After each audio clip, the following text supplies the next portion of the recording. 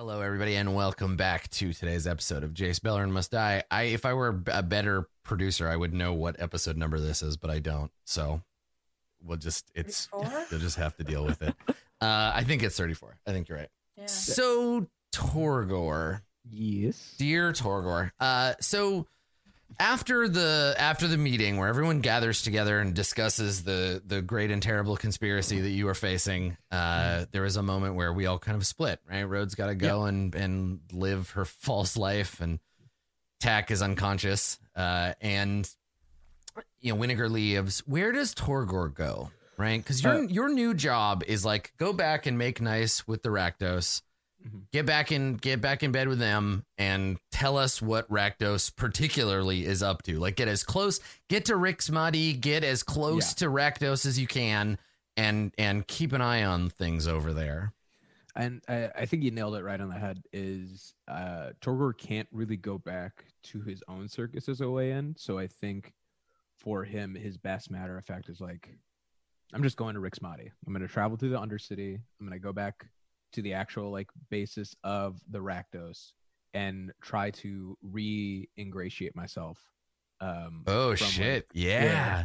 That's awesome. That's bold. That's like, you know what? I'm just going straight to HQ and we're just going to see what we can do there. Uh-huh. Cool. And I think a little bit of rolling on the die that it's such a bold move that the idea of Kerfuffle or someone doing something in Rixmati would start such a chain reaction. Yeah. That in Tor-Gor's mind, oh, I'm safe. I'm relatively secure. Yeah, well, and that's the thing, right? Is you're going over Kerfuffle's head. Like, if you go, you could theoretically go back to the go back to the circus, go back to Kerfuffle's circus and be like, hey, I'm sorry, let's be friends again. Like, you can be the boss. I didn't mean to outshine you or whatever. But this way, you're just like, nah, forget them. We're going straight to Rakdos's lair.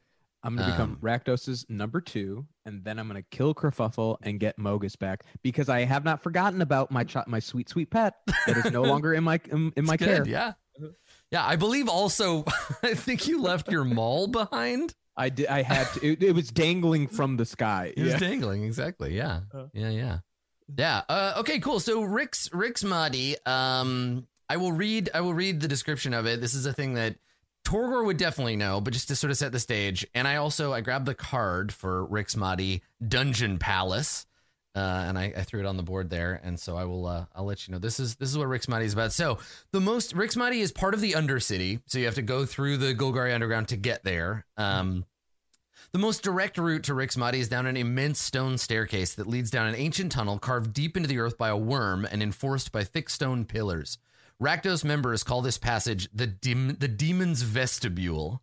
Rixmati stands at the far end of a courtyard, the festival grounds, its ornate stone edifice flanked by jagged basalt pillars flowing with lava streams. The facade is the only part of the guild hall that resembles an actual building. Inside, it's a large natural cavern with ledges and rooms scattered along its walls, home to the Defiler's minions, blood witches, and servants. Rakdos's lava pit is the chamber's central feature and is the size of a large lake, with crisscrossing stone pathways and docks for people to gather and entertain. The high ceiling is adorned with steel cables, cages, and hooks to hang people from, which are cut in a way to ensure they bleed out slowly. Their blood is captured in basins that are scattered around the cavern floor. After death, their bodies are hurled into the lava pit or left for the scavenging hellhounds. In Rixmati is the Jester's Crypt, a dark tunnel where Rakdos takes cultists who displease him. Few ever return from the crypt. Mm-hmm. Woo! It's also where you have to go to perform the ritual to become a blood witch. So this is like what on the surface, right? This is the closer you get to Rixmati, the closer you get to the true nature of Rakdos, which is that it is a cult that worships an enormous blood drinking murder demon. Up on the surface, Rakdos is mostly the clown show, right? It's mostly let's juggle chainsaws, let's, fight giant monsters, let's do the circus thing, let's cause chaos. But you get further away from that and more into this ominous demon cult thing as you go further down. Have you ever been to Rixmati before, Tor-Gor? Yes. Yeah. And I think truly because as much as they are chaotic, the Rakdos still holds massive convenings at certain points of all the members throughout truly think of it as the gathering in a lot Yes. of ways. Yeah. It Right. happens. Yeah. And so Tor-Gor has been to Rexmati with his like circus before, but never individually. Right. So you went as like a team thing where you're like, we're gonna go and represent our. Yeah, and I do imagine that every once in a while, like Rakdos himself will like, you know, proceed over a great like internal gathering of cults. And part of it is like showing off, right? It's like we're gonna get together and we're gonna like do a show to amuse our demonic overlord. Otherwise, we're gonna get thrown in the lava. Mm-hmm. So how does it feel different for Tor-Gor to be down here alone now? Right, without your clown friends, it is much more truly scary. Yeah, I think when you're with your group, there's a little bit of revelry that's happening. A little bit of the chaos is like kind of okay because if something happens to me, it's fine. I'm also going to be hurting someone out. Like there's this level of like equality that exists around it. I think entering into this for Tor-Gor, going by himself and going as a Dimir agent is something he's grappling with. And there's fear about being caught, fear about representing, but deep underneath all of it, there's an excitement to go home because like Tor-Gor hasn't been back in a place where he has really felt like he has belonged in a while. And I think there's ultimately that's what's like driving him is the idea of just being back in some place with his people. Yeah. That makes sense. Cool. Okay. Well, you know, worst case scenario, if you end up, you know, having to fight Rakdos, if he finds out you're Dimir, he's only challenge rating 24. He's only got 300 hit points. He'll be fine. I'll be totally fine. Well, here's the. I'm a metagame this a little bit. I'll find Rakdos. Yeah. I'll let him kill me, and then I'll come back as an undead blood witch, and then I get to multi-class. It'll be perfect. That's right. Exactly. Yeah. Okay, cool. So yeah, I mean, I think there's no for you as a member of the Rakdos Circus and stuff. It's not like Rixmati is not like a place you have to like earn your way into or whatever. It's just if you come here and you don't belong here, you're gonna get killed. But I imagine the interior of it. When I think about it, I think of like Hieronymus Bosch paintings of hell, right? Like there's just. If you focus too long on any one thing around you, it will horrify and break down your mind. But if you just kind of like focus on what you're doing here, there's like screaming and terrible things going on all around you. As we said, people hanging from hooks from the ceiling of this massive lava cavern. But in a way too, it's a sacred place in so much as like this is where the Guild Perun and demonic overlord lives, right? He dwells within this place. It's sanctified, if not holy. So what are you looking for down here as you enter, right? You get people kind of casting glances your way. You see a few other minotaurs, and it feels like you've wandered into the back room of a club, and you're like, oh, this is where all the real shit happens. Okay. But nobody's throwing you out. You're getting, people will look. You get a couple like a nod from a minotaur who's like holding a severed arm, and there's like a guy tied to a cross screaming, and his arm's like off, and the minotaur just looks at you and gives you a nod, like welcome home, and goes back to torturing this dude. But yeah, you're not out of place here. Like you said, it's like it like feels a bit like home. So where do you go? What are you looking for here in Rixmati? I think there's a part of like Tor-Gor that goes directly to what was it called? It wasn't not the Jester Crypt, but like nearby the central sort of like column where so there's three areas. There's the Demon's Vestibule, which we kind of start the scene as you're passing through. This is coming down the big lava glowing tunnel, with the big pillars, and there's like bones all hanging from the pillars and stuff. And then you enter the courtyard. This is the festival grounds, and this is where these events would be held. It's the huge sort of main chamber, and then there's all of these other kind of chambers and tunnels all around it. Yeah. Then I would say the festival grounds is where Tor-Gor sort of enters, and like at this place looking for the people who stay. Because I think there's a lot of folks because of the way that like the Rakdos are kind of nomadic and they travel from place to place, but this is like their central hub. There are some vendors. There are some like stall owners. There's some people who like true masters of their craft of what they do, who are just fixtures anymore. They don't have to perform as much for Rakdos because Rakdos knows that they're better off teaching than they are performing. That's not to say that they won't have to like defend their place. Yeah.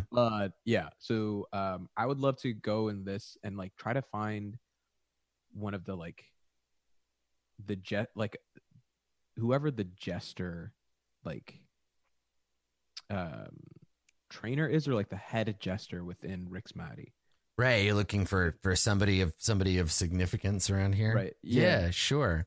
Well, so like you pointed out, Rix Maddie is home to kind of the inner circle of Rakdos's worshippers, and I think probably the person you'd go looking for is one of the. I think she's technically a blood witch. Her name is Judith, and she is she's known as the Scourge Diva, and she's she's a big deal, especially right now. She's kind of a rising star. Her circus is like, about her predominantly because Kerfuffle was just like desperate for her attention and approval, right?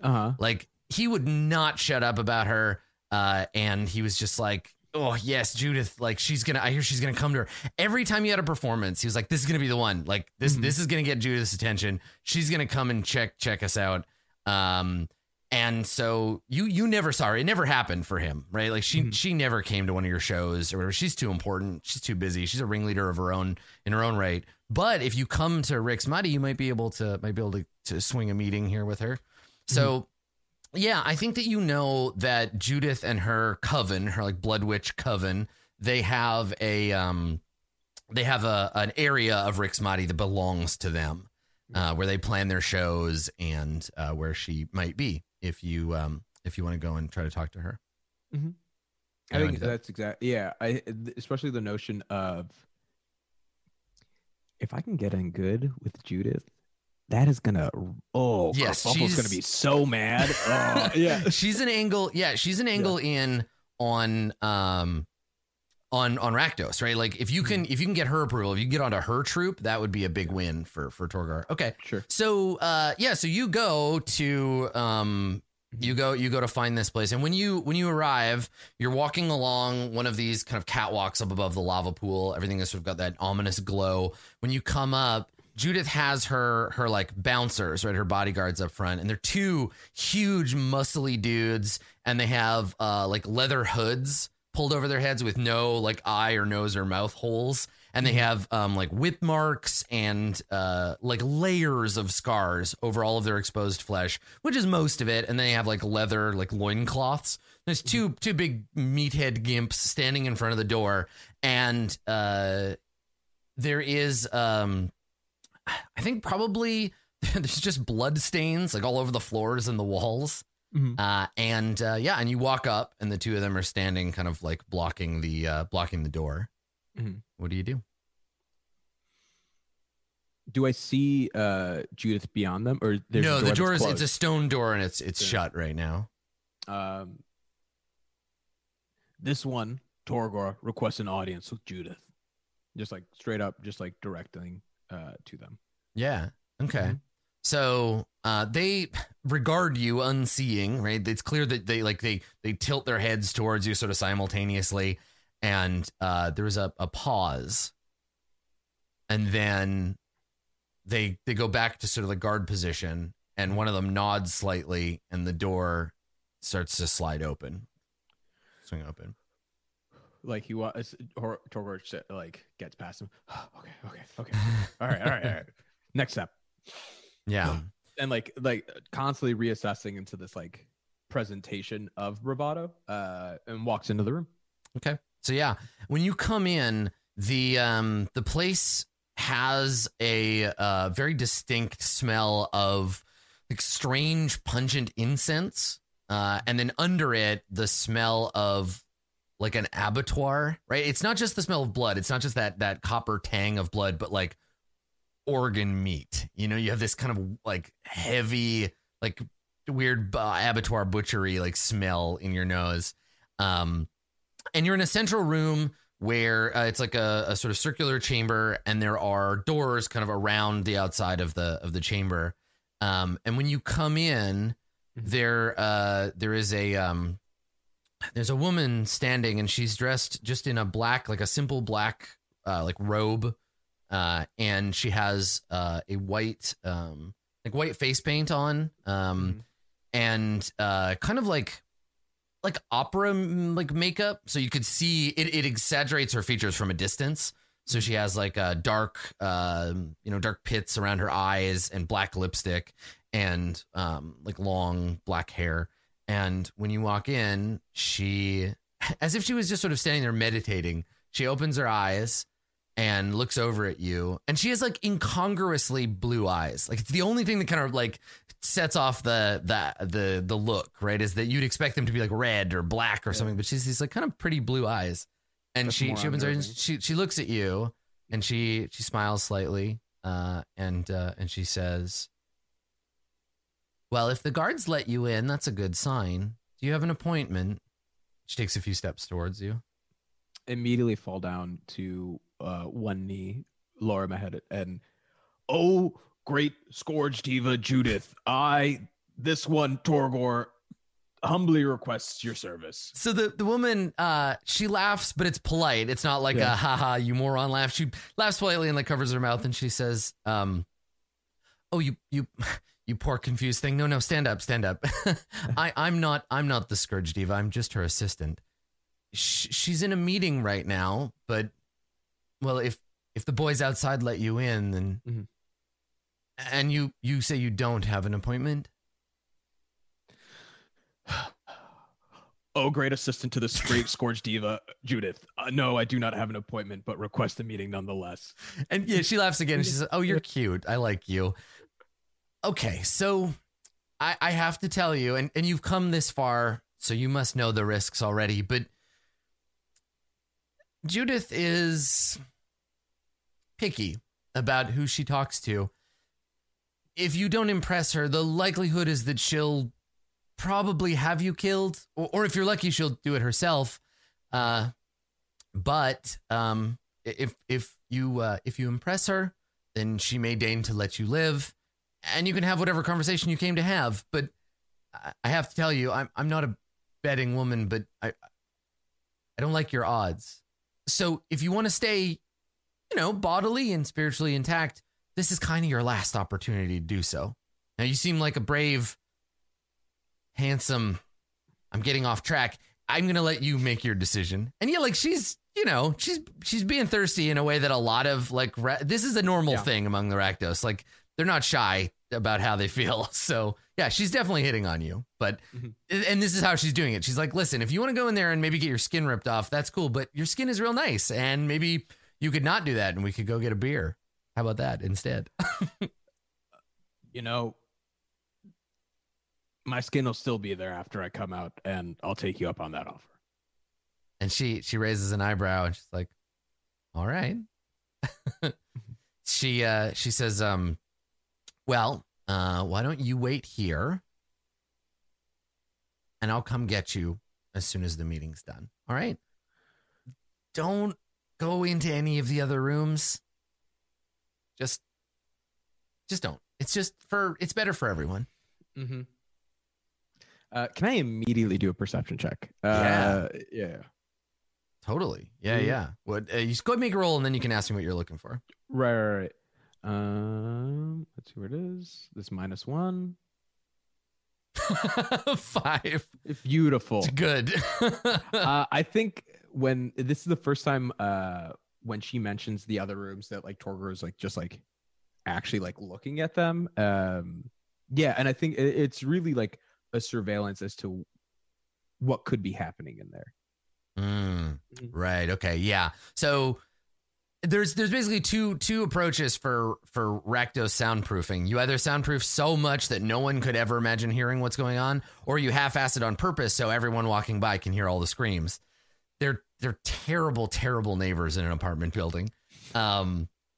So you try to listen in, but it's like you're in a soundproof room. It's like you can't hear a damn thing. And a few minutes pass. Yeah. And the door opens again, and you see the assistant, and she's with another woman. This woman, just by looking at her, you definitely know that this is not Judith.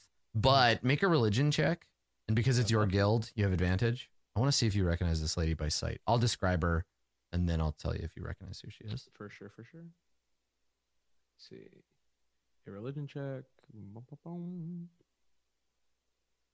Get out of my way, chat. There you go. All right, you got a 12? Or you got 14 because you have advantage. 14. Oh, yes. Okay.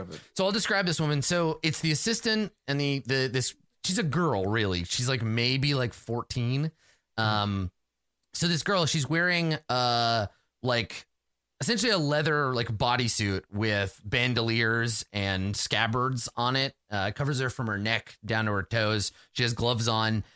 She's got, just at a glance, at least a dozen knives of various lengths and serratedness. She's just covered in weapons. She has black hair that's pulled up in a bun, and she's got a metal spike stuck through it, which you're sure is another opportunity to kill somebody. It's got another weapon stuck through it. She has white face paint and 2 little red circles. She's it's like a doll's face. She's like 2 little red circles and like just her bottom lip in red, and like purple eye makeup on this like weird white kind of face paint. Definitely think more like creepy doll and less geisha. Just to help you get that idea. So as they're coming out, the girl is saying, "So do you want me to do it in any specific order, or just all of them at once?" And the assistant says, "The Lady Judith is not picky. We know you're going to get the work done." And she nods, and she says, the kid nods, and she's like, "Fuck yeah, I am. That's what I live for. Thanks." And she slaps the assistant on the butt and then jogs out of the room. And she stops halfway when she sees you, and she looks at you and like looks way up at you, and she's like, "I warmed her up for you," and like hits you with her elbow, and jogs past you. Now you recognize the girl's like general outfit and effect. She's definitely like a member of like a spiker gang. But you don't know like what gang she belongs to. That's really a different branch of the Rakdos. Like you're the performing branch. She's like part of the wandering murder hobos branch of the guild that basically just like causes chaos and murders people and, rides around on flaming motorcycles. But yeah, and she's just this kid, and she gives you a little nudge like, "Yeah, we had a good meeting. I warmed her up for you. Get in there, champ." And then jogs past you. The assistant gives you an apologetic look, like, I'm sorry that you had to interact with that kid. She's a lot. But she says, "The Scourge Diva will meet with you now." Terrific. And So you want to get led in there? Okay. All right. So the inside of Judith's office is it's like a combination of like 80s executive decor. So she has this like huge desk, and on it she would have she has one of those like where you lift the ball and it hits the other balls, and whatever those are called, the little like executive desk toy, but it's made out of bones. It's got little like hand bones hanging from it. On one wall there is a beautiful painting of Rix Mahdi in like the middle of a festival. So you see Rakdos like with lava dripping off of him, and you see all the revelers and everything. And you realize as you look at it, that based on the size and the way that it's not in a frame, it's pinned to the wall along this uneven edge. It's painted on an enormous skin. Like the thing, it would have to be a worm because the skin is so big. And so they've like flayed a worm and painted this sign on. And so she's got that on one wall. On the other, she has like a trophy case with a bunch of various like weapons and bones and like horns and stuff that she's sort of claimed from her enemies over time. And those are on one wall. And then, we see Judith, and Judith is wearing right now, she's not wearing her like full performance gear. So she probably has like a black leather, like pencil skirt, and then a blouse, like a silk blouse. And she has her her hair in a like a headscarf. Basically, she has her head like wrapped up, so you can just see her face, and the scarf is like wrapped around, and it's made out of like black silk. She has pale makeup on and bright red lipstick, but she's definitely playing it down, because you've seen Judith like at work before, and she has like she wears like a big, enormous, like fancy, scary dress covered in spikes and stuff. But this is her office attire. And when you come in, she is writing something in a ledger. She's got a quill, and you come in, and she looks up. And she kind of like squints at you as if getting the measure of you as you walk up towards her desk. She stands up and she gives you a little like a nod and says, I don't have long. I'm very busy, but you're lucky. Somehow you found a few minutes in my schedule that aren't full. My assistant says your name is Tor-Gor. What operation are you from? What can I do for you, Tor-Gor? Well, my wondrous Scourge Diva, it is not what you can do for me, but what I can do for you. And I want to do, I would like to tell Tor-Gor's story. In like a performative manner of like sort of this idea of interweaving the notion of Planeswalkers into it, of like what he's been going into, but the only person that Tor-Gor discusses is Dovin Ban.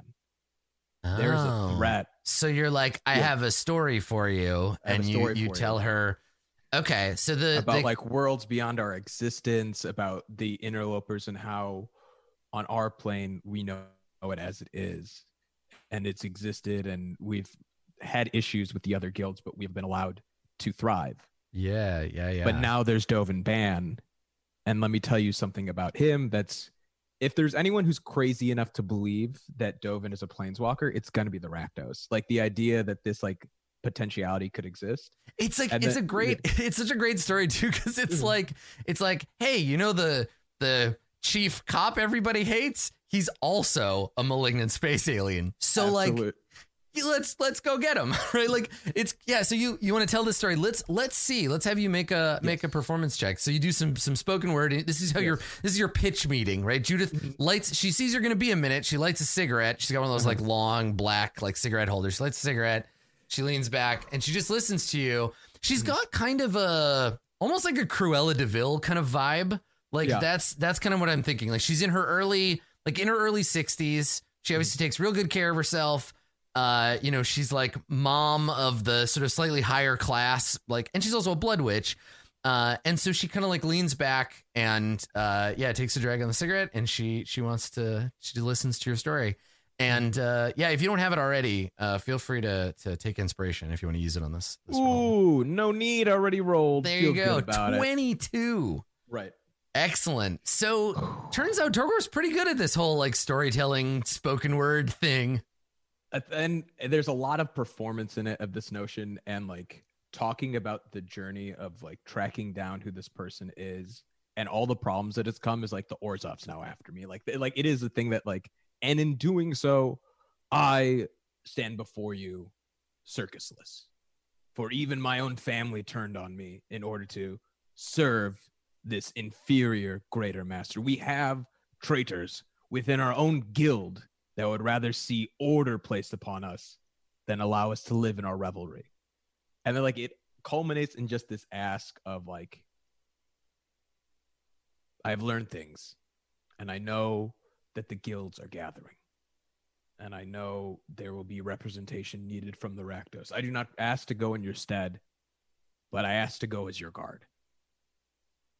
She listens to the story and does that thing where while she's an intentionally bad audience where like while you're telling the story she has no reaction. Like you'll talk about it at like a part where you're like, oh, this is an impressive part. She's gonna, right. But nothing. And then I swung and I attacked a griffin in the air. Did not miss. And she just kind of like listens. And when you're finished, she stubs out her cigarette in the ashtray. You're pretty sure is made out of a human skull. And she says, she's like, it's a very interesting story, Tor-Gor. And I'm surprised you know as much as you do. You told me things in that story that's privileged information. You mentioned that we have infiltrators in the cult. And she stands up while she's saying this. You can hear her impossibly high heels clicking on the stone floor as she walks around the desk. Mm-hmm. And she sits on the desk, right? Leans against it, folds one knee over the other, and eyeballs you. She's all up close now. She eyeballs you, and she says, "Do you have a name for any of these traitors we should be on the lookout for?" Within the Rakdos, there are none that I can say with certainty, but I can give you an inkling on my former circus master, Kerfuffle. So when you say it, she squints and she says, couldn't give me a name. You're sure? Not even Kerfuffle? I mean, I know the two of you haven't exactly gotten along lately. Mm-hmm. Maybe he's spying on the cult. Maybe he needs to be removed. Put someone else in charge. This someone would have to be one who already has the respect and command of the circus. One who probably already knows all the folks involved there. One who is known to be a great performer. Is that what you want, Tor-Gor? To have your own circus, to be ringleader? Because it's clear you have the talent, and personally, that kerfuffle always rubbed me the wrong way. It would be no small thing for me, or no large thing for me to just have him removed and you put in his place, but don't you think you're a bit more ambitious than that? There's more that I want. Good. Mm-hmm. What is it?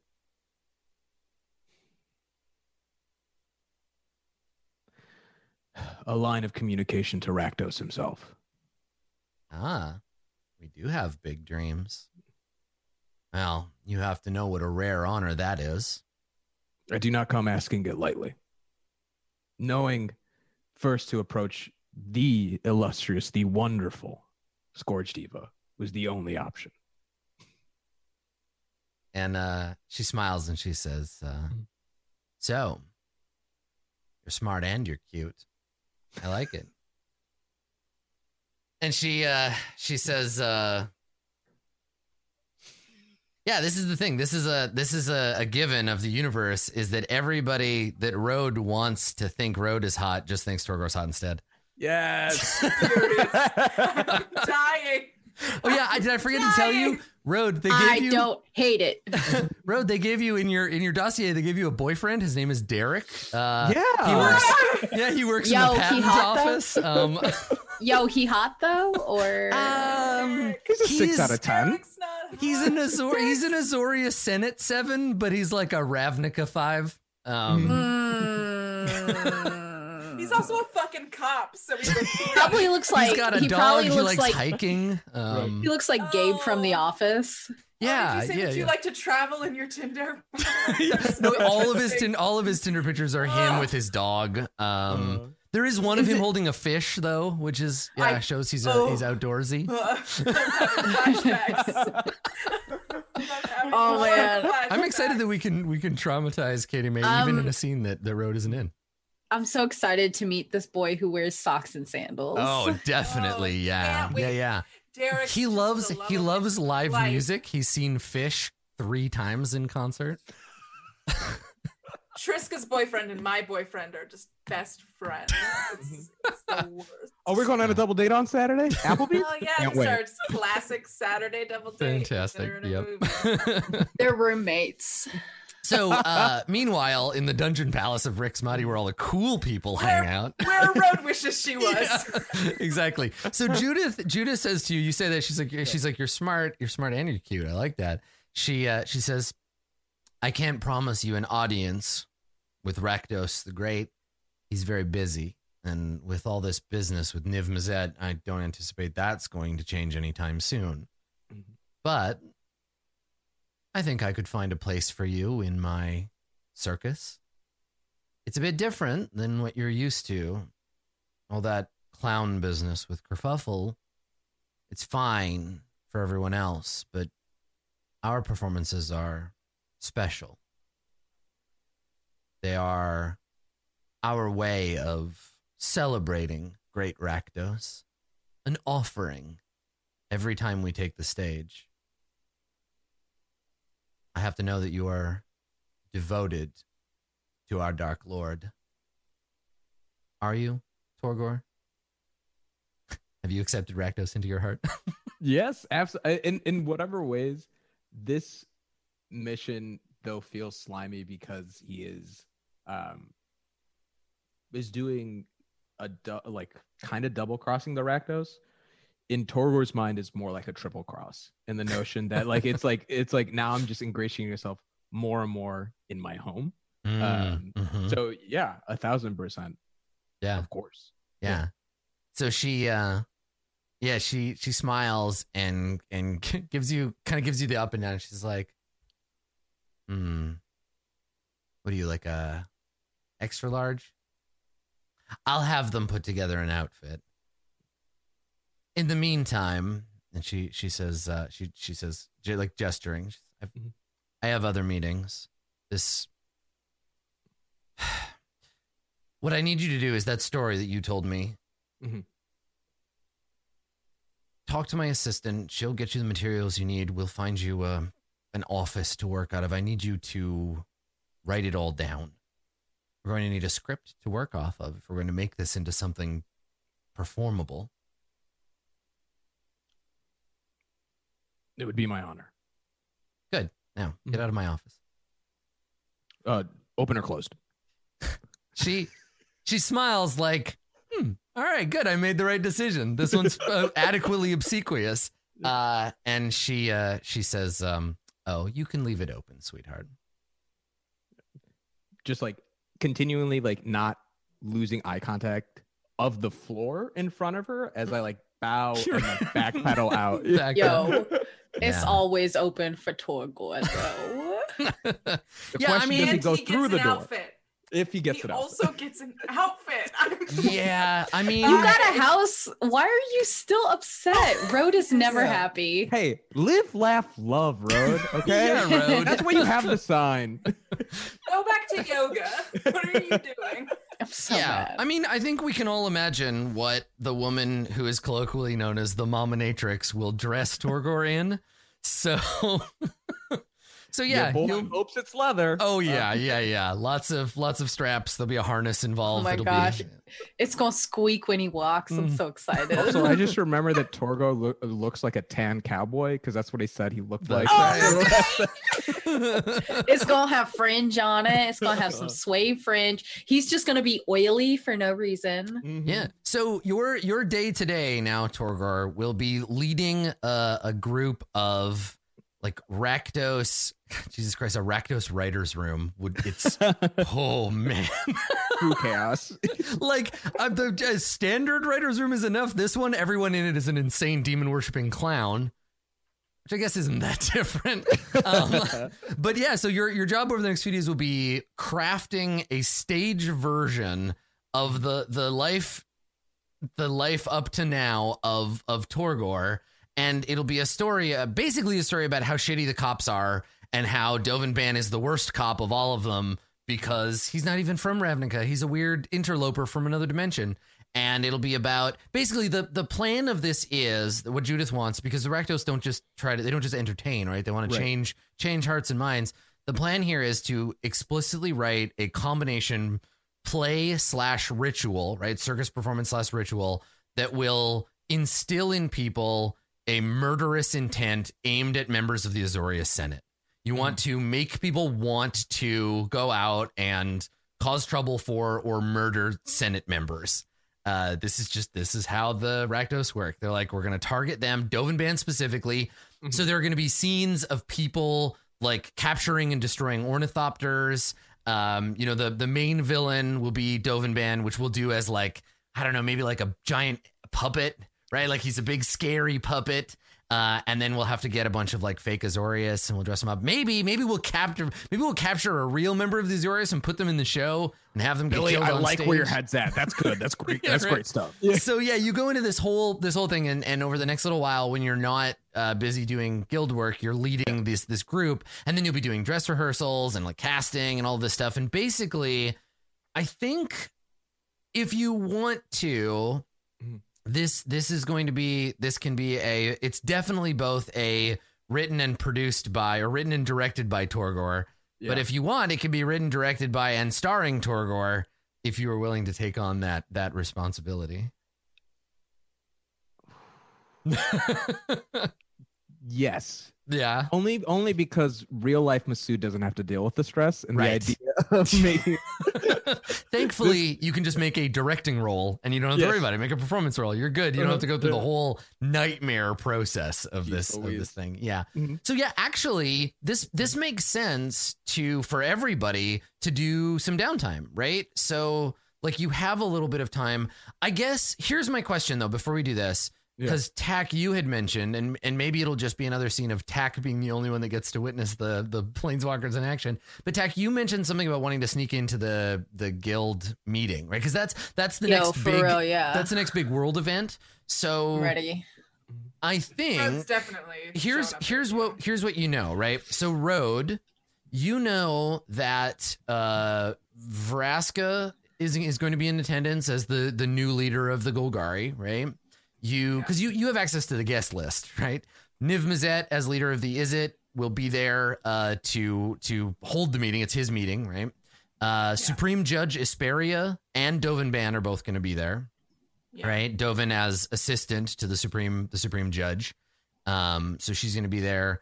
I believe, and I couldn't find a specific guest list in the like lore of Ravnica because this is like an event that actually happens. So I don't have anywhere like who attends from the Rakdos, but I'm gonna say Rakdos himself probably shows up. Now. He makes appearances, right? Mm-hmm. So yeah, Rakdos will be there. I think he goes alone because he's big and scary and not afraid of anybody. The Dryads, the 3 Dryads that make up the leadership of the Selesnians, they go, I think, representing the Gruul is some guy named Domri. You've never heard of him before, but also like who's in charge of the Gruul. Like they have a Cyclops who's in charge, but he's not coming. He's sending this Domri in his stead. But yeah, it's a big list of like important people and their various bodyguards and assistants. Do you want to try to like be present for that meeting, Road? Or yeah, I think that if Borborigmos is the name of the Gruul Cyclops, but yeah, it sounded like you were making up another Tor-Gor cousin. Is what it sounded like. No, Bor is a syllable that is well known amongst the Gruuls. I see. And yeah, Road's gonna try and go if she thinks that Dovin's gonna do some clowning around. I think for sure she'll sneak her way onto like a volunteers for like seating people and handing out pamphlets sort of bullshit. Yeah. Just around. Okay, cool. All right.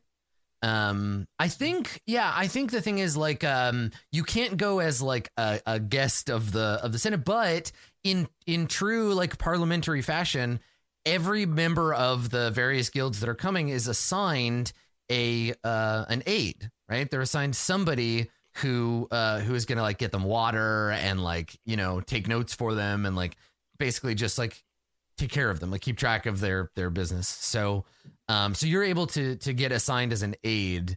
And I think, I don't know, do you have a preference for who you're assisting? Like, is there a guild in particular? I think it's like very prestigious to be like assigned your own guild.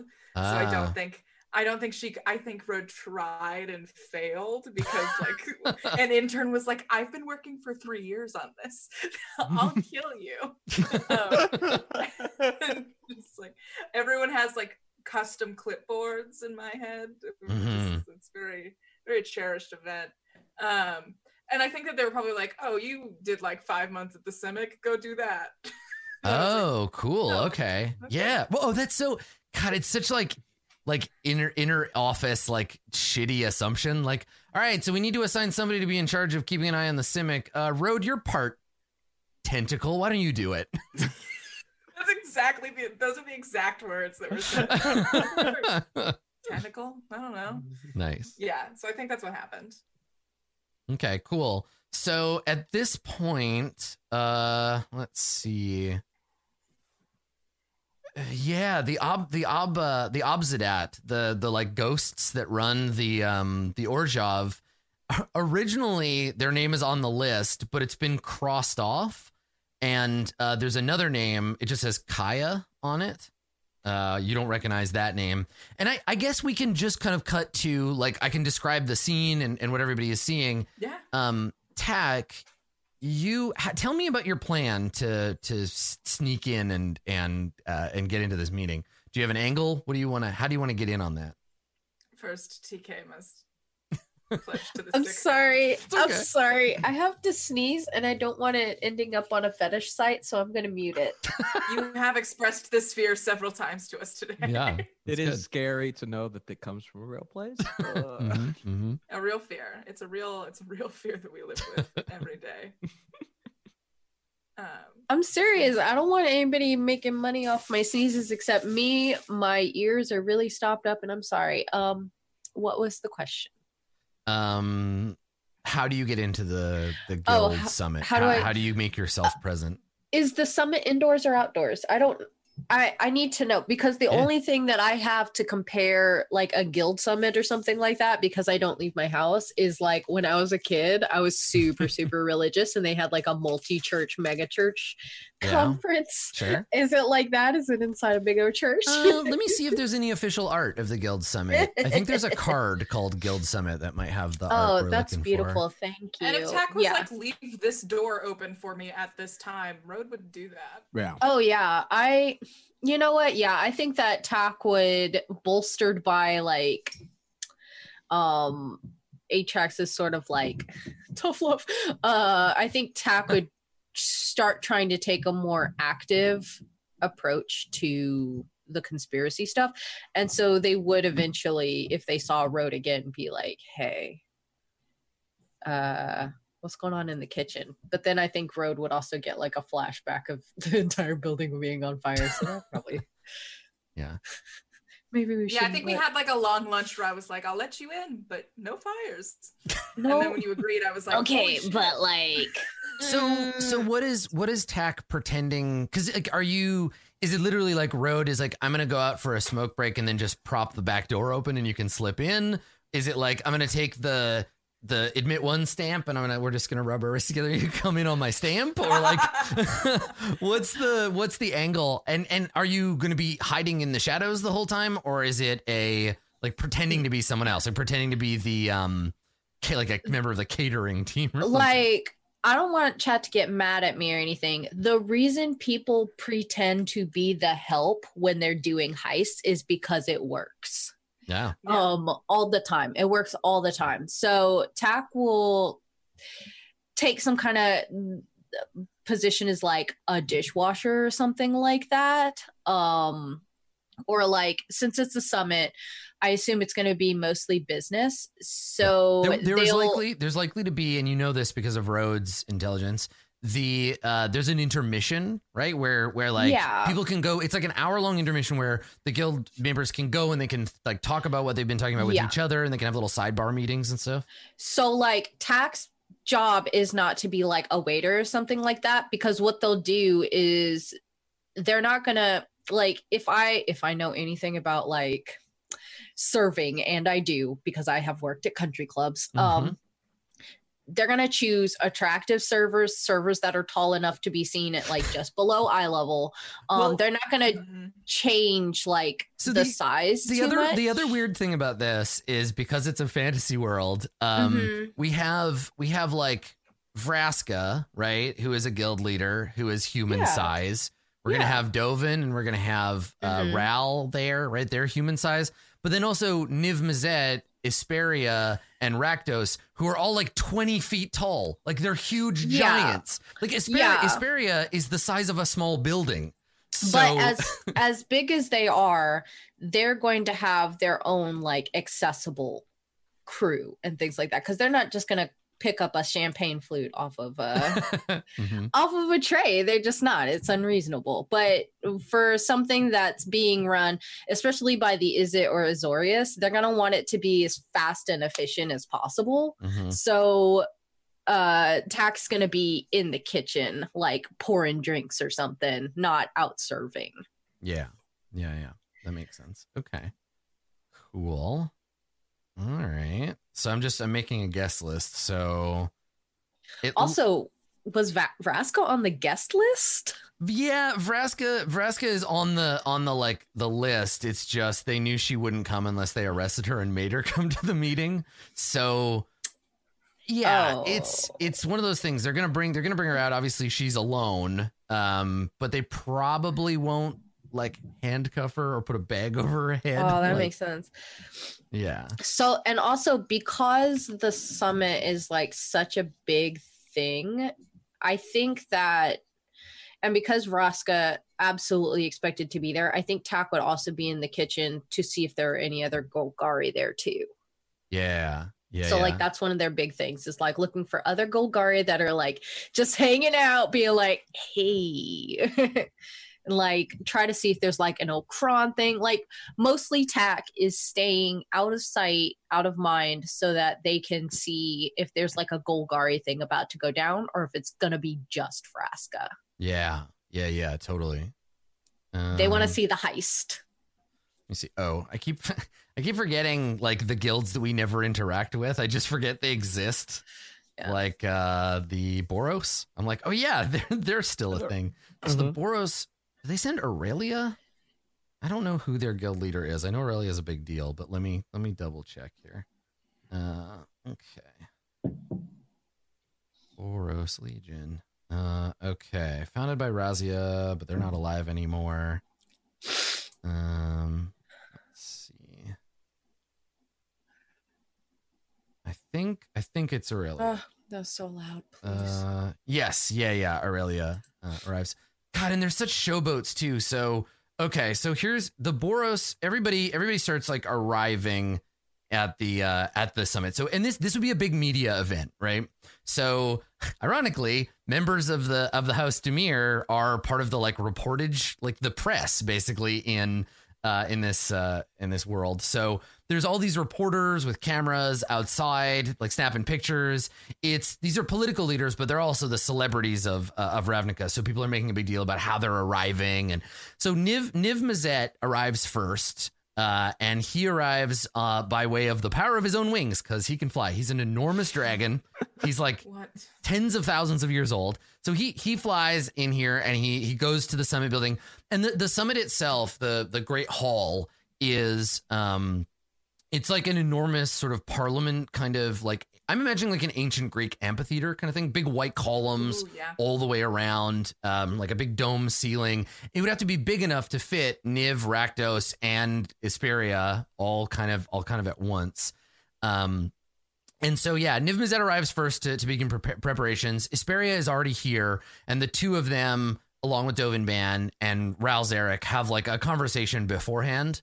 Vraska is brought up probably like near the end, brought up from the prison, and to her for her dignity, she is unshackled before she's escorted in. It's not like they bring her in handcuffs. That'd be a massive insult to the Golgari, which she would not be stoked about. Aurelia and General, I think his name is Taj. The two of them arrive, and they arrive, of course, in their fucking giant airship. They have a giant gold airship called the Parhelion, and it arrives in the sky, and then the two of them fly down from it. It's this big thing. There's trumpets, and everybody's very, very impressed by it. Nobody shows up from the Dimir because they weren't invited, or they were invited and they didn't show up, or knowing the Dimir, like one of the waiters is the guildmaster of House Dimir. Like they just don't have any official presence. General Tajik, that's his name. Yeah. The Selesnian, the Dryad Trinity, I forget what they're called, the Tristani, I think. It's 3 dryads that share a consciousness. They arrive with a whole bunch of their like priests.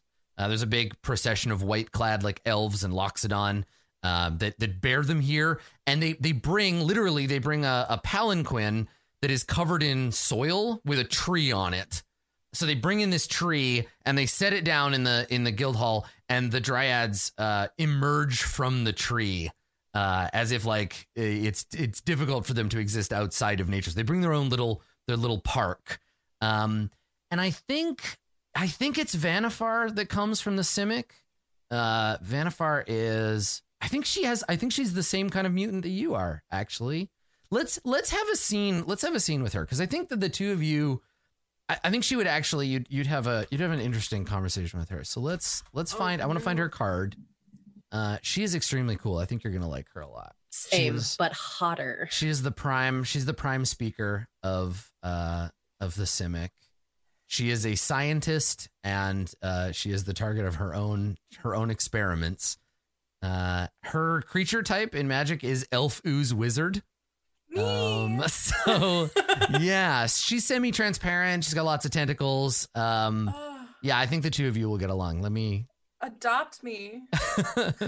let me show you what she looks like, because I think it's pretty fun. Okay, so Vannifar arrives, and I think that she shows up probably in like a carriage drawn by some kind of like Simic mutant. And you are the first person that meets her, Road. You have to go out and like, meet with her there. And so, yeah, you see this sort of like creature with a big shell on its back, scuttle up to the front entrance, and then its shell opens, and inside there's a little room with a bench and like a little carriage, and she steps out. Prime Speaker Vannifar steps out, and that's what she looks like. She's blue. She has a slight glow to her. She's semi-transparent. She's wearing this long gown that looks like it's made out of like seaweed and like phosphorescence. And she has several like tendrils that come out of the sort of back of her spine that are kind of like wiggling in the air. She steps out and she looks around, and you are the person standing there with your clipboard. What do you say? Do you say anything to her when she gets out, or do you let her introduce herself? Yeah. Oh gosh, no. Oh no. Road is nervous. Road. I do think maybe Road was like had almost like an admiration for this person. I think, there was maybe a reason why Road picked jellyfish. I think. Oh no. So I think that Road is like, oh, this was an actual hero of mine, and okay. So I think Road just takes a second, steps forward, does a little like head nod, like half curtsy kind of thing. Mm-hmm. Goes like, esteemed guildmaster, welcome. And she gives you a nod, and she says, so you're to be my assistant? Yes. Just please let me know if there's anything that you require, and I will get it right away. She nods, and she gives you a long look and says, you're a hybrid? Yes. That's unusual among the Azorius. Yes, I did. I spent some time in the Simic. And she takes a half step closer to you and like raises her hand a little bit, and she says, may I?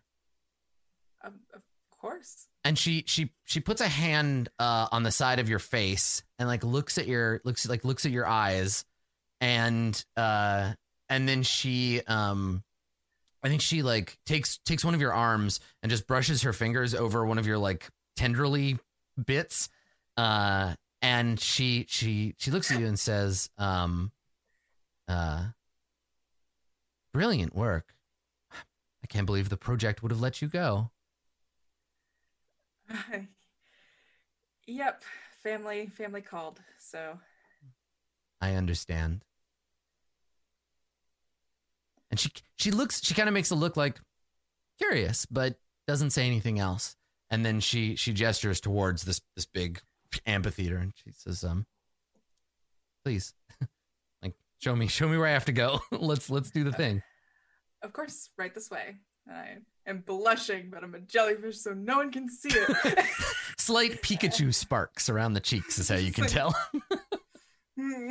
Just as I. Now, if you want to safeguard this new crush, never let her meet Tor-Gor. Never ever. Yeah. She'll be Winnegar's best friend, and now 6 months into the relationship, she's like, "You still haven't let me meet any of your friends." You're like, "You don't need to meet them. Don't worry about it. They suck." They're fine. They suck. Yeah. Now I want to do a good job. I was previously like, "Oh, let's not do a good job and pay attention to what's going on," but now I'm like, "Do a good job. Make her love me." Oh no. Yep. Oh no. All right. I've tried to do a good job. That's fine. I wonder.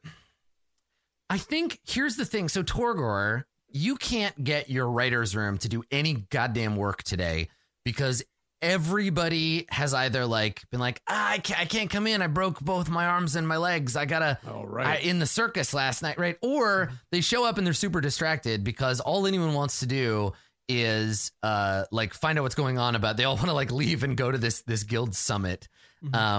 Where there's no inside, there's no like, it's like a courtroom. So there's no reporting from like direct, there's no cameras. Even Dovin Thopters have to like symbolically like turn away from the summit because it's private. But there are reporters who are like talking about it and like guessing and like interviewing pundits on the front steps to be like, if you had to tell us what this meeting would be about, what would you say? And then the pundit is all like, well, I've studied the Izzet League for 20 years. And so what I think Niv Mizzet is trying to do, it's very like news cycle caught up around things they don't actually understand or can't talk about. So there's a ton of like sort of bullshit coverage, but everybody's really excited about it. They all want to know what's going on. This is the closest they can get. So what do you do? Do you crack the literal and metaphorical whip and keep working? Or are you like, all right, everybody, let's just take a fucking sick day and. Well, let me see. And I want to confer how good my intimidation is before I make the right choice. I think Tor-Gor. Yes, I think he tries to intimidate them into getting back into work, particularly because I don't know when this show needs to go up. In my mind, I think part of it was like, am I demonstrating this as a part of the summit? Is this like going up to showcase the other like guilds? Like there's a level to which like, yo, Rakdos might literally see this. And so there's like and also Judith is now looking after me. So yeah, if what you create is enough to impress Judith, because she has a direct line to Rakdos. The two of them, they talk, right? Sometimes they actually communicate, but if she prays to Rakdos, unlike everybody else, Rakdos hears it and listens. So if she is impressed by your work, she will definitely tell Rakdos. And if Rakdos is interested or intrigued, he'll be like, yes, I will come and watch this, which is both the best and worst thing that can happen to a member of the Rakdos cult, because if Rakdos likes it, then you suddenly become a big deal, at least for a while, right? Where he's like, nope, this one, my personal playwright, right? Me, he like, he'll use you for your talents. If Rakdos doesn't like it, everyone in the production dies, like just dies horribly because he can't have losers in his organization. And if he doesn't like your work. So yeah, like it's a big opportunity, but it might also be an opportunity to be killed by your boss. So I think Tor-Gor goes up to the rooms like, hey, listen up, you chuckle fucks. All right, I know a lot of stuff is happening out there, but come on. We've got a play to write, and the show must go on. And let's see if that is enough. Yeah, you want to intimidate them? How'd you do? What'd you get? 21. 21. All right. So you were able to wrangle your writers, and despite their desperate interest in the new things, they stick around. They do their job. Nice work. Cool. Okay. Thank you, Roll20, for being in my favor today. Right. And I've been looking at you, Katie, every time I've been rolling. Just be like, please don't let it run past to me. Just looking over like, that's not me. Here we go. Yeah, I don't want that. Okay, I have, and I know this is a lot of NPCs at once, but this is the kind of like red carpet moment where we're seeing all these characters. So I want to show you, this is the two people, and I think that you would notice them arriving because they arrive in like terrifying vampire carriage. Like it's a big Orzhov arrival, right? It's a big ornate Baroque gold and black carriage, the gold timey carriage. It's being pulled by ghost horses. It's got a like a semi-corporeal carriage driver with a big tall top hat. You can't see his face, he's all shadows. It's like whipping the ghost horses along. And when they arrive, now everybody knows up until recently, and it happened off screen, so it wasn't as like obvious to us because like Tak wasn't there. But the Orzhov also underwent a change, and they have new leaders as well. So the two people that arrive, there are two women that get out of this carriage. It's not the three old ghosts that used to run the show. It's these two ladies instead. So let me grab their cards and I'll show you. Are you gonna make me sad that I didn't join the Orzhov? I might. Yeah, they're both very hot. Yes. Oh no. See, how come you were able to say that they were hot, but when I ask, you're all, oh no, she is hot. They both are. Yeah. So Kaya. Yeah. So let me we'll stop cheating chat out of their ability to look at these two cool ladies. So, They don't need to see that. So there's two of them, Kaya and Teza, and Teza is an advisor to Kaya, who all anybody knows is that Kaya showed up at the Orzhov one day, went into the Obdazat meeting room, killed all three of them, and was like, I'm in charge now. And that was it. And everybody was just like, okay, yeah, sure. So what's interesting, though, is that Tor-Gor, there will be a point at some time when you go home. Oh God! And you have a letter, and this probably terrifies you, but there is a letter addressed to Tor-Gor from the Orzhov, right? From the Department of Debt Reclamation. And it basically says when you get it, it's terrifying because you're like, oh shit, are they going to come and get my soul or whatever? But as you read it, it says, it is our pleasure, and by order of Kaya, Guildmaster of the Orzhov, that we relieve you of your debt to the Orzhov Syndicate. That all past debts that you once owed to the Orzhov, done. Gone, completely forgiven. Go forth. You are now your own man. You're freed of your debts. So there was a moment where Tor-Gor would get that letter at home. Winnegar's not here, but that's the night that we all go party. Yeah.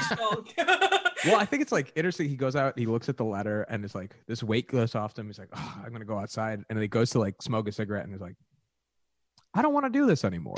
And it's the moment where his cigarette edition just like ends when he no longer has a terminal life limit. Yeah, right. You now have your whole life ahead of you, and this debt is just like lifted and gone. Yeah, I love it. Yeah. So is now there a lipstick mark at the bottom?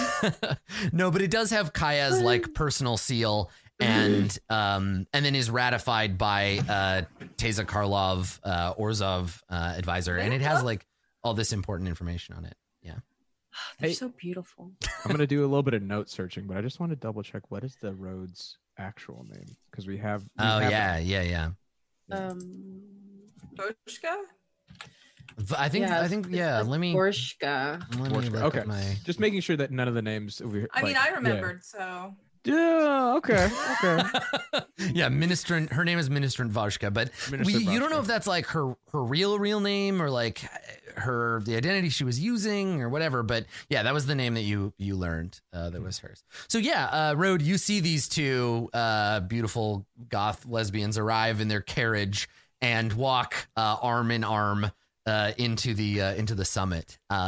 Which then eventually begins. And so there's so many hot women here. Holy shit. Ravnica has lots of awesome ladies and ladies of color in positions of like significant power, right? Kaya is a great example of that, where she's just like, oh, look at these old dead ghost guys. Fuck them. Kills them all. I'm in charge now. We're going to change things. She's great. I like her. Kaya said lesbian rights. Damn right. Hell yeah. So I'm in love with her and Tasia as a power couple. Yeah.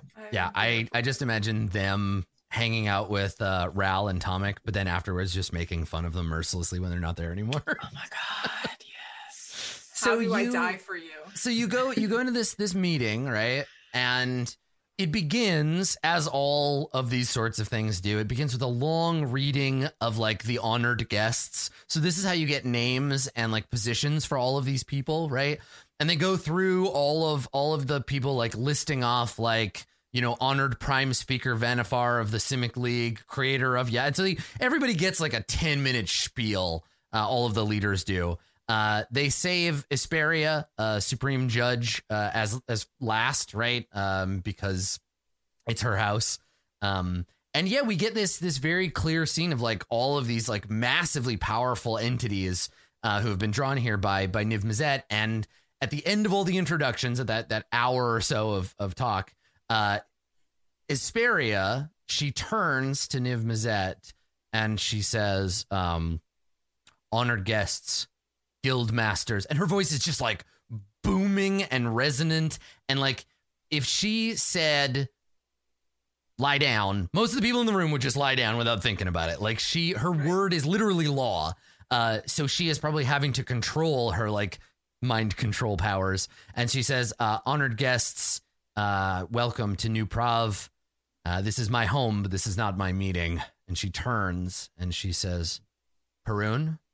And Niv Mizzet sort of takes the stage. And again, this guy is a 17,000-year-old dragon. He's used to having people listen to him.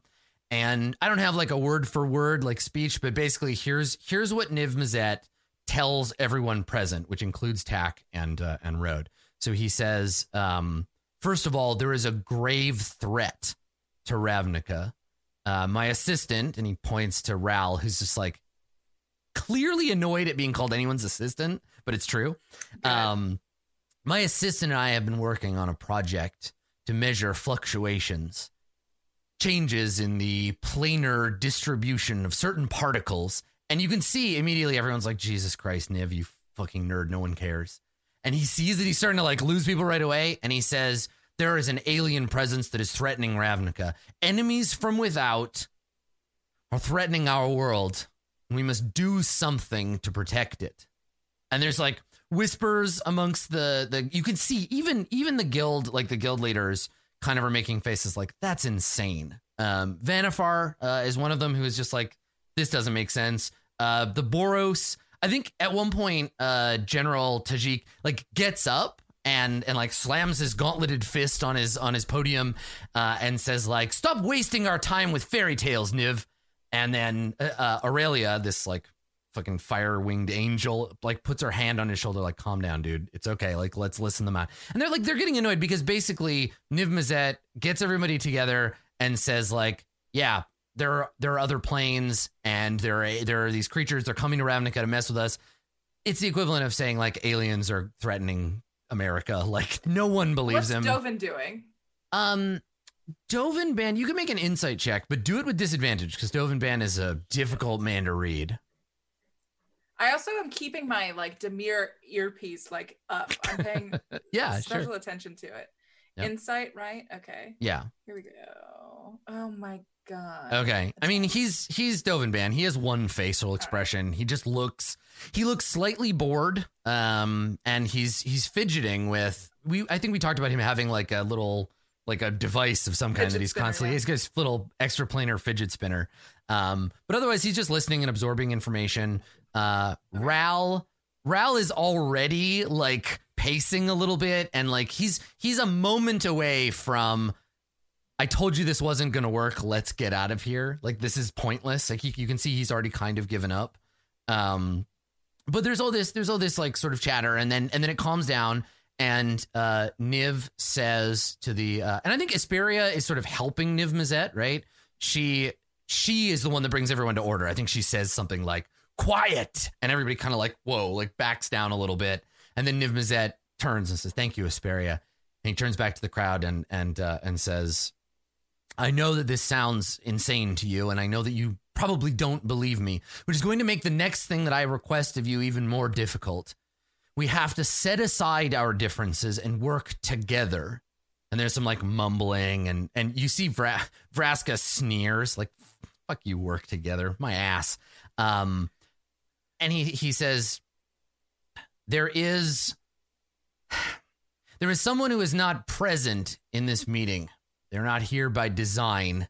I chose to hold this meeting during a time when he would not be present in Ravnica. I speak, of course, of the living Guildpact. And everybody kind of like looks around like, what does Jace Beleren have to do with anything?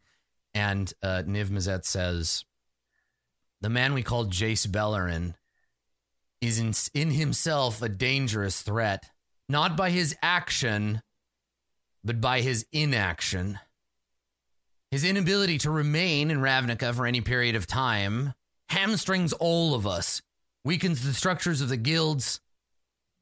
And you can see him kind of take a breath, like he's confident, but he knows this is going to be the hardest thing to get through. He's like, my assistant and I have prepared a procedure, a protocol, which I believe will allow us to remove the status of Guildpact from Jace Beleren and imbue another suitable sentient with that power.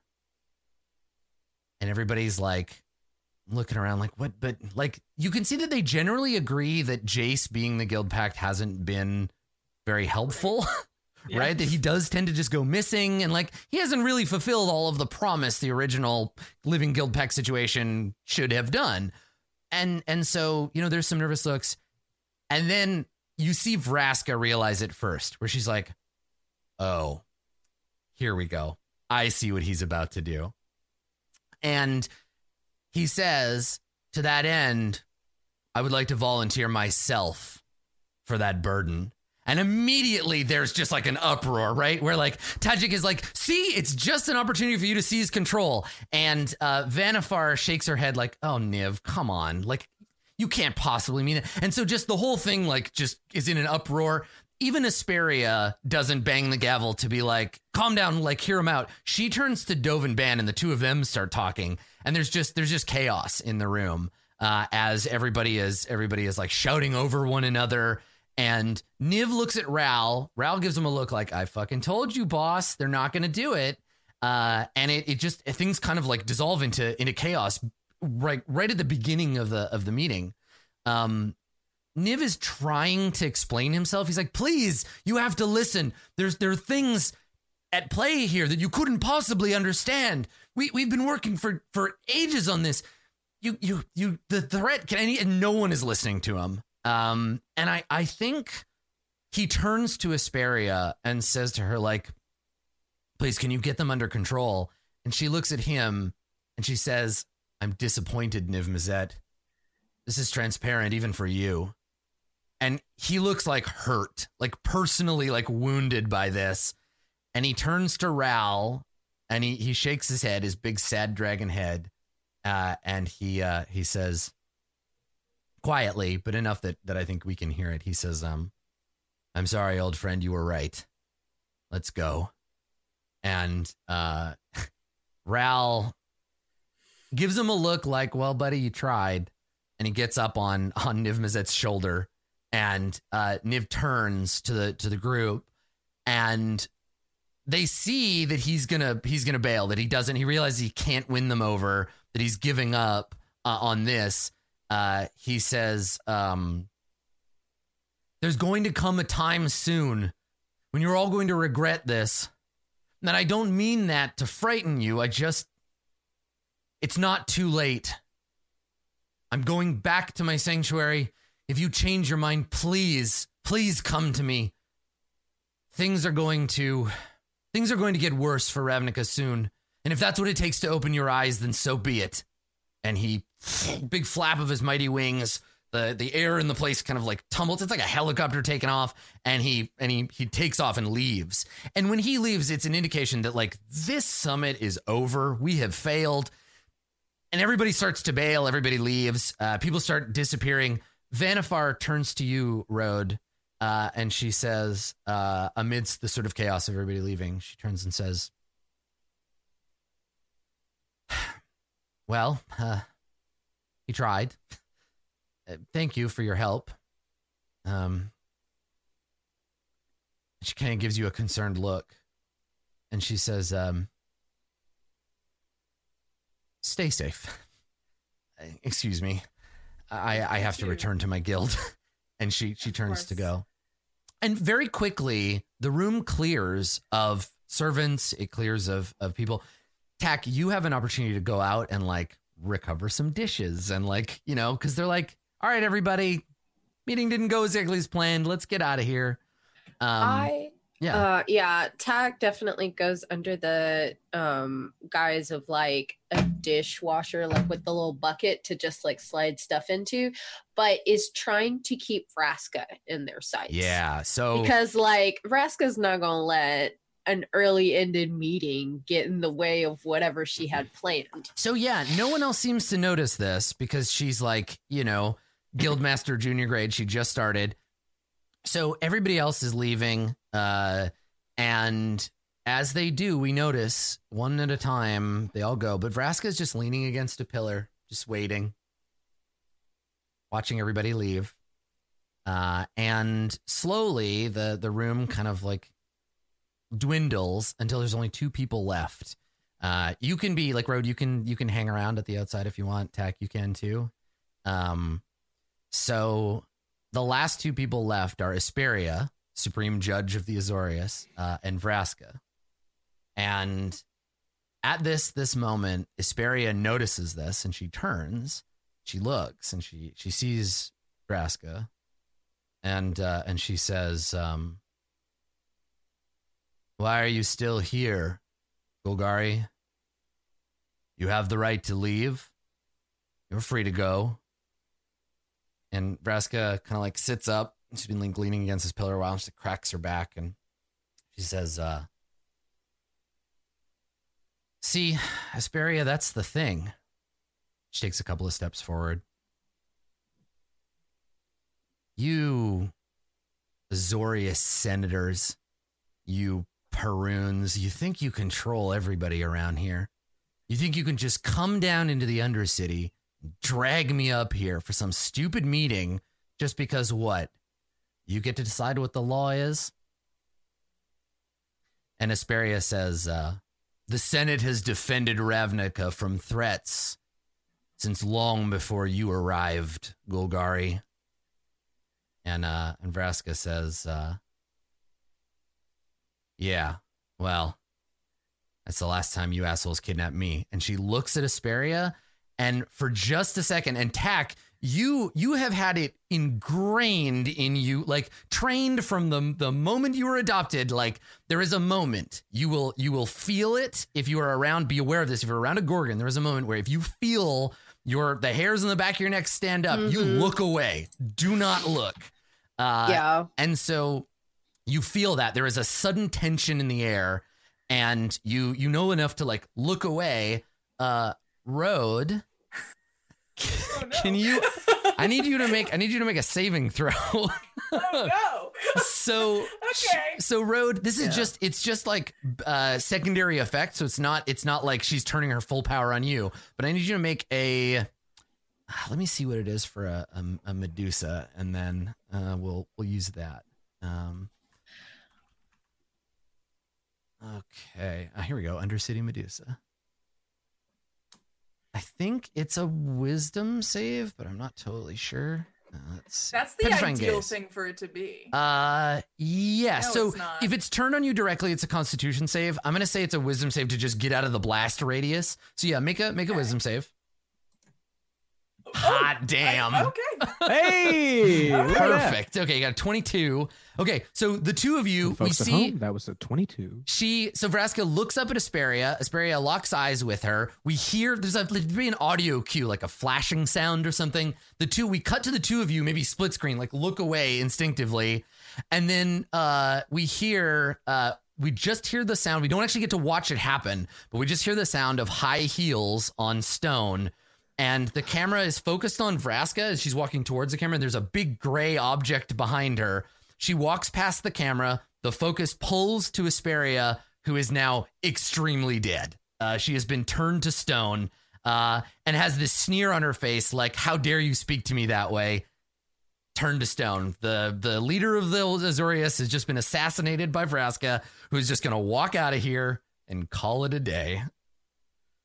And so Tack, you and Road see this. You see the statue. You see Asperia frozen in place. And I think the two of you see each other like across this enormous hall. When you look back there, that's the last shot, is Road dressed in like a powder blue suit and Tack dressed like a caterer. Yeah. Like a dishwasher. And we see that the two of you see each other across the arena. Do you say anything, or is there just a shot of like disbelief? I think because Tack knew that something was up, and because like Vraska like was like, tell everyone it was me. I think what Road sees is Tack like looking at Asperia, looking at Road, and then just like dropping everything and running the fuck out. I think like the Road's like, get out. I think yeah. Bye. Yeah. I almost want there to be a moment where Vraska walks like past Tack and like looks over and sees you in the shadows and just winks at you like, hey buddy. Like remember that talk we had? God, I love her. Yeah, she's my favorite. Cool. All right. My wife. Yeah, so we'll fade out. We'll fade out on that. This was the big meta moment I needed to flip the hinge on. So now things have entered sort of the second phase. Kaya is in charge of the Orzhov. Asperia is dead, which means Dovin Ban is going to be in charge of the Azorius now. There's a lot of things that are shifting because of this. And I love the Tor-Gor that you're getting closer to Rakdos, because Rakdos plays a big part in the next sort of act, which is great. Yeah. Cool. Good episode, everybody. Thanks for coming. Winnegar is going to have lots to catch up on. When we start the next episode, when Carlos gets back, we're going to rewind a little bit and we'll play out this day, but from the perspective of the Izzet League. So we'll probably run into Ral, maybe Niv Mizzet. We'll see how the Izzet are preparing for this meeting. Maybe we'll learn a little bit about Project Lightning Bug. So I hope that you will be able to come back and check that out. In the meantime, I'll let my friends here tell you where you can find them. TK, do you want to start first so you can get it out of the way and then lie down? I'm dying. Goodbye forever. I'm dead. It's me. It's TK. I write spooky stories. I put them on the internet. If you like spooky stories, then you can read them at my website, tkjwrites.com, or you can follow me on Twitter, TK Joins the Fray. Follow me on Instagram if you want to see sweaty pictures of me from the gym, or pictures of my cat, whatever. I don't care. I'm not your dad. I won't tell you what to do. Tales from the Mists is coming back. February 14th. Yeah. In the meantime, you can play our Choose Your Own Nightmare poll adventure game that we've got going on. Just like last season, all results of the poll adventure game are canon for season 3. So you have the ability to affect the world around the game that I play on Fridays that I forgot. Tales from the Mists. Nice. I like that too. There are a lot of different ways to incorporate like fan feedback into an RPG. Some of them I'm like, I would never do that. Others I'm like, oh, that's interesting. So it's cool seeing when people do those neat things. Yeah, they're really fun. Cool. Up above TK over here, it's Masood. Masood, do the thing. We can't. I mean, we could try to read your lips, but now I said I could do that. I'll do it, and that was muted. Hey, it's Masood. You can find me on Instagram and Twitter at Marudeboy, MAHRUDEBOI. I'm just gonna be posting stuff about my comedy, about my cat, just good content. Gonna be posting a lot more about tabletop role playing game stuff that I'm doing. Like, you can catch me here from on Wednesday mornings, 9 to noon Pacific time. It's 11 to 2 in Chicago. I had to say it once. And you can also find me on Monday nights with this untitled Zweihander project that's going on. Did you get a chance to weigh in? We've been workshopping some titles on the Discord, so go make sure you go check that out, because we put in some suggestions. Yeah, I want to have a title for it soon. I'm very excited, and also, guys, tune in and find out what the title is this Monday. It's gonna be a good time. Nice. But yeah, other things that I might be doing is I'm gonna try and Saturday night go to this comedy D&D thing happening. Because that looks and sounds amazing. Yes, I would also go to that if Chicago wasn't so far away. One of these days, I have to just move to Chicago, because apparently all my friends live there now. So That's cool. I will tell you this: it's a working. little overrated. I think Vancouver's a better city. Okay. I do love Vancouver though. That's true. Freaking whatever. That's fine. Over on that side. Speaking of Dungeons and Dragons events, Katie May, do the thing. Hi, I'm Katie May. You can find me at Twitter at OKKatieMay. You can come help me raise money for a very great charity, Girl Forward, this Saturday, twitch.tv/comedy&d. If you want to see me DM, KM the DM. I'm called very mean, but that's up into interpretation. You can catch Dungeons, Dice, and Everything Nice, or I lead a bunch of my Chicago comedy friends through a deer adventure. You can also catch us at C2E2. We perform for a sold-out crowd every year. It's a lot of fun. Last year it was puppets. The year before that, it was Guy Fieri. Who knows what this year is? we'll decide eventually. But yes, those are all my projects. So come check one of them out. My ideal goal for this show, if we got to do like a live thing with the show, would be to do it, but not at a D&D event, but at some kind of like big deal Magic event. Just be like, so we're gonna do this live D&D show about how bad Jace Beleren is, and we're gonna do it in front of a bunch of people who don't really know anything about D&D, but they know everything about Magic. It'll be great. Yes. So yeah, if we have any, we debut our Magic cards. Yeah, if we have anybody debuted at the same time, anybody who can hook us up, that would be sick. If there's a Magic event that you want to fly us to do like a cool live show, one of the Grand Prix maybe. I hear they have them all over the world, so we're open to that. Yeah. Also, if we could get some Magic cards, even if it's in like an unofficial set, that would be super sick. I would love that. I would die happy with that. Yeah, I'd love to see a road, a Tor-Gor, an attack card. We've earned it. I think so too. I had to learn all the names of all of these things. We've earned it. Yep. I agree. Well, thanks for coming, everybody. This has been an episode of Jace Beleren Must Die. I do owe you experience points, so let's do that before I give my final farewell. Did we learn something about Jace Beleren, his conspirators, or servants? I say yes, because I think that we learned that other people are way more aware of Jace Beleren than we thought they were. Mm-hmm. And also, we don't know Vraska is a conspirator, but I'm gonna say yes. Well, I think like the big thing that we figured out is that like Niv Mizette's trying to do this whole thing, but we know that a Planeswalker is literally right under. Yeah, I'm gonna say like the. Yeah, well, this is the danger, is that Niv Mizzette and Ral definitely know about Planeswalkers, but it seems like they're like Niv and Ral aren't even on the same page, because Niv Mizzette is like, we got to get rid of Jace.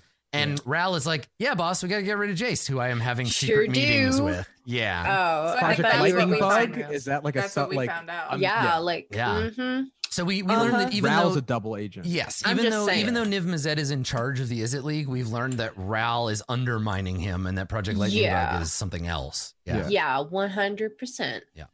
Yeah. Okay, cool. All right. Yes, everybody experienced for that. Did anybody express a unique aspect of class, race, or background as separated from guild? I think, separated from guild. Separate from guild. Road, your race came up several times and both helped you and hindered you in terms of like social connections with other characters. So, yeah. I'm gonna say yes for class just because of the warlock. Oh yeah. Because that's a new thing that's a thing we've introduced. Yes, definitely. Okay. Yeah. And then Tor-Gor, obviously, did you express your connection to your guild in a meaningful way? Tor-Gor for sure. I think Road also in this case, because you were drawn to the prime speaker, right? That you were like, I still want to connect with other Simic. Yeah. I wonder but if also Demir, but also Azorius. Yeah, right. How many guilds can Road? I was called to 3 guilds this time. Yeah. The points don't stack. There's got to be some kind of like support group for non-Simic hybrids, right? Either ones that left the guild or got kicked out, who are like, sometimes I just want to like lay around with my friends in a kiddie pool of like slightly salinated water and talk about what it means to be part crab. That'd be so cute. Yeah. Oh my gosh. Okay, cool. And then lastly, did your alignment complicate your character's life in an interesting way? I would say yes, for Tor-Gor agreeing to be the director, writer, and actor in the show. That if it goes poorly, everyone will die, but Tor-Gor will triple die. Yes. You know what? I think that's reasonable for Rakdos. I think you can triple die if it's Rakdos. Rakdos can probably make that. Oh my god! happen. In the Rakdos cult, if you die on stage, you die in real life. I hate this and I hate you. Well, what's great about that is that the episode's over, so you don't have to put up with me anymore. You are so Until correct. next week. So thank you for coming, everybody, and for putting up with our various bullshit. It has been a blast. I am every week just pleased as punch to get to do this. If you want to check out any of the other cool stuff that we do, go to Roll20 on YouTube. There are several Dungeons and Dragons and other role-playing game series over there. Or check out the individual projects that all these cool folks are doing. We will be back next time, hopefully with our Carlos, and we will pick up where we left off in the ongoing drama of Jace Beleren Must Die. And maybe you can get a dragon on your side. We'll see. Ooh. And talk about the circle. That's right. And talk about the circle. That's right. So It ended last week. I've got thoughts. If that's what you want, I guess you could come back for that too. Thanks Maybe for coming, I'll everybody. die beforehand. We'll see you next Bye. time, unless DK dies. Bye.